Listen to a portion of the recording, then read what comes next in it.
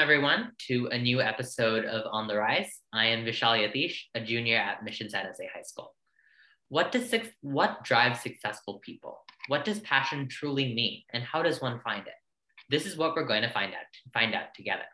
On the Rise features top-tier founders and innovators to talk about their journeys and motivations to help inspire the next generation of leaders.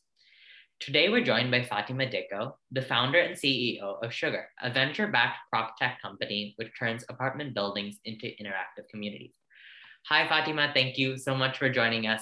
I know you have an incredibly busy schedule, so let's dive right in. Just for a little bit of context, the company you originally founded was called Jetpack, which was a peer-to-peer platform that allows college students to get the last-minute products they need in less than 15 minutes. You started this while you were a student at Stanford University, I believe. What was the story behind Jetpack? What motivated you to start your company? Sure, and I am so excited to be here. I think this podcast is an amazing idea and just look forward to the conversation. Going back to Jetpack, such an interesting time.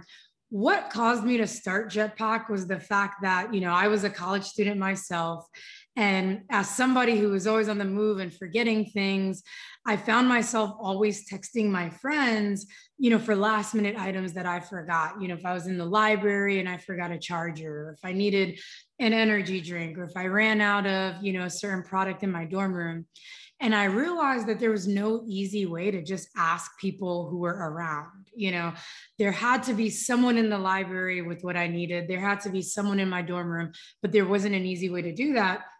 And so I said, what if we had a way of just being able to connect with other students in the area and give them backpacks filled with emergency products so that they can make money and deliver, these orders, and students can get what they need in less than 10 minutes. So we started at Stanford. We launched our first MVP. We started to get some really good traction. And really that's where we thought that we had something cool. And then obviously the COVID shutdowns happened. University campuses were forced to close. I know this might seem like an obvious question, but how did this impact your company? It was definitely a very tough experience for the entire team. We put years down, on the line. We worked really hard. We had scaled to multiple campuses around the country. And we were faced with a very hard decision, which was we could choose three paths. The first path, which most entrepreneurs hate to think about, it is to stop, right? To not continue. And the natural momentum of a startup is to keep going, right? And so, you're taught that, you have to survive long enough to get lucky, and you only give up if you run out of money or if you give up. And so you just want to keep going. But that was a genuine reality. The first option was stop. The second option was to pause and work on the product and wait until schools potentially open back up in September. And this was of last year. So early in the year, April, we don't know, are schools going to open back up? Are they not going to open back up? And luckily we made the decision not to go that route because schools did not, in fact, open back up in September. And the final option was, okay, is there any potential space, any industry where we can take what we've built for campuses and try to find a way to apply what we've learned and what we've built there? And that's really the path that we ended up going down. And we went from college campuses to apartment buildings. And, surprisingly, there's been a lot of similarities in what we've learned. And, I think we're really lucky that we went down that path. Yeah. So that actually leads right into my next question. So you'd explain how you came up with your idea for your pivot, but how did you connect those dots? So you had something that worked for university campuses. How did you connect it to residential communities? Do you still do the same services, or did you have to change something? Sure. A lot of times when we think about the problem that we're solving, we go straight to the what, right? The what in the Jetpack case was the mobile app that's a peer-to-peer delivery. But if we go back to the root of the problem and what it is that we're genuinely trying to do, At Jetpack, what we were trying to do is make it easier to connect with the people who are closest in your proximity, right? Which happened to be other students. And the mobile app, the technology was a way to fulfill or to solve that problem. But we had to take a step back and not get super attached to the what. Right. And so when I go back to apartment buildings, we realized at the same time we were spending more time at home than we ever had before. You know, we were working remotely, and I realized that I lived in a building and I didn't know any of my neighbors, right? This 15-story building in Koreatown here in Los Angeles. I don't know anyone who lives right by me. And again, it's the same problem of Jetpack. How do I connect with the people around me easier? But the how and the what is different. And so for us, we tried to get back to the fundamental root of, well, what is it that we're even trying to solve? We're trying to solve this issue of people within close proximity not connecting, and other spaces outside of campuses could very well experience that same thing. So hopefully that makes sense. No, yeah, it totally does. So you explained the three paths that you had open to you when COVID hit. How did you stop yourself from taking that first path? How did you stay positive and driven in your mission through these significant challenges? Sure. You know, I think, and I'll premise this or preface this with the fact that the key to execution is to keep goals simple, clear, and measurable. And if you can do that, then you at least have some way of knowing whether or not you're going down a direction that's actually useful and forward. So for us, in order to not choose option one or two and go down this third path, we had to be very, very clear about what our goals were. And we had to be able to measure whether or not it was something that would take us forward. And we had to be very honest with each other and say, you know, if we don't reach these goals, that is when we realize that we no longer have a right to proceed. And that was really the hard part. So we said, you know, when we landed on the idea of, okay, what about apartment buildings? We set this goal of, okay, if we put a QR code in the elevator, to download. And at the time, the screenshots are so funny. It was this very bare bones version. We didn't even change the name to Sugar yet. It was still Jetpack. It was this like one screen thing where you could just, you know, ping your neighbors. And we had a simple, you know, thing on the poster that said, scan this QR code to plug into your community. And we said, okay, if over the next week, you know, we don't get at least, at the time we're like, we don't get at least 20 people to download this from the elevator and plug into this MVP, then maybe residents don't care about this, right? So we were very simple about it. We set the time frame, we set the number, and within a few days, we had over half of the building on the app. And for us, it was really, really important that we had a way to measure success in order to keep going. Otherwise, we would have went down, you know, this rabbit hole of just trying to make it work for so long. That is really interesting. It's an amazing story of pivoting a pre-existing product to suit your challenges that you face. So what is the biggest lesson that you've learned on your journey so far?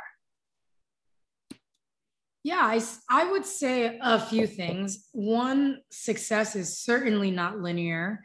You know, I think people see the end points of different journeys, but they very rarely see, you know, the things that take place beforehand, right?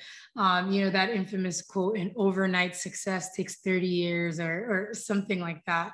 And I would say that it's important to break down any mental models you have in your mind about what success looks like. You know, you have to realize that your journey is your journey. And as long as you have a way to measure if you're going in the right direction, then you shouldn't compare your journey to other people's. Secondarily, I would say that it's really, really important that the problem that you're solving is deeply tied to your sense of purpose.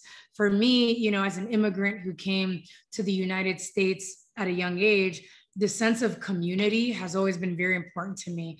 Finding a way to connect with people around me, and the fact that I've benefited from communities my entire life. And for me, I want to find a way to use the power of community to fuel the world. And while, that started with Jetpack, now we're doing that with Sugar, that's always been tied to my sense of purpose. And I think that as entrepreneurs go down these paths of starting their companies, you have to solve a problem that you're deeply passionate about. Otherwise, on average, the entrepreneurial journey is 8.2 years. And so if you're not going to be, and that's on average, certainly there's different paths people can take. But if you're not committed and you're not passionate about what you're solving, it's going to be very, very easy to stop or to give up or to pursue other opportunities. Finally, the lesson I will say is that it truly does take a village, and it really is about relationships. Whether you're fundraising, whether you're selling a product, whether you're trying to even, us connecting on this podcast, it's really about relationships and the people you meet. And sometimes, they say, ask for help, you'll get money, ask for money, you'll get help. Just connecting with people when you don't have an ask and finding a way to be useful and to tell your story is going to be one of the strongest things you can do as an entrepreneur, because that's how you're going to drive your business forward. Mm-hmm. So obviously the pandemic has significantly shifted the way we live, we study, and we work. What does the future for Sugar and other property tech companies look like for the next 5 to 10 years? Sure, it's such an exciting industry that's evolving very, very quickly. For us, there's a few things that are really exciting to us.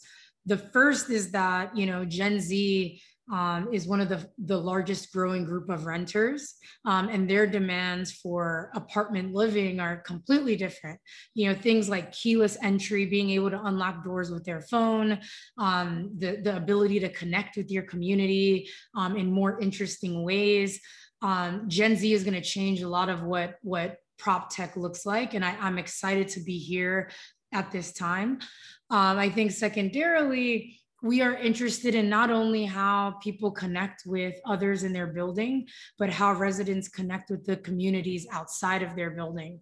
I think over time, Sugar will be in an interesting position to help people connect with local businesses by offering deals or free products after earning Karma points in the Sugar app. So there's a lot of directions we can go, and we're excited about what things look like. 1 in 4 Americans will now be working from home. And so people are going to be spending more time, within their apartments than they have ever before. And so that means, higher expectations and new demands for different experiences inside the household. And so we're really going to be paying attention, especially to the remote workforce and how that impacts what they want to experience at home. Do you think Sugar will spread to suburban communities as well? It's really interesting. I think that there's a lot of potential. We've been saying, we want to be next door for apartment buildings because we've been really excited about what Nextdoor has done for neighborhoods. I think we'll continue to monitor the market and see what we learn in the multifamily community. I think with more and more apartments being built right now, there's so much activity with just newer, modern, more tech forward buildings getting built. We're excited about focusing there. And if we learn something that could apply to neighborhoods, then, we may look down there later down the road. But that's the cool thing about startups, right? There's so much opportunity, and you just have to be agile enough to identify the opportunities as you go. To close this out, one final question. You talked about the lessons that you learned, but if you could give one piece of advice to, say, younger generations who want to become entrepreneurs, but say they don't have an idea or they don't know how to get to that place, what would you give them? Sure. I would say data gets people to believe you, but stories get people to care. So if you can start to tell your story very, very well, right? And again, if you're going to work on any company, be able to tell the story of that company, not what it does, not the problem, not the features. Tell the story, right, of you as an entrepreneur and the story of the company that you want to build, then that's going to take you very, very far. If you don't have an idea yet, try to think about the problems that you experience on a daily basis, because that's going to allow you to tell the story of the company that you're building. And a lot of the most exciting, compelling, and authentic stories come from problems that people are experiencing themselves. So I would say tie it back to your personal experiences and be able to tell a story more than anything else. Thank you so much for your time, Fatima. Thanks everyone for joining us. Stay tuned for my next episode. See you all soon. Bye.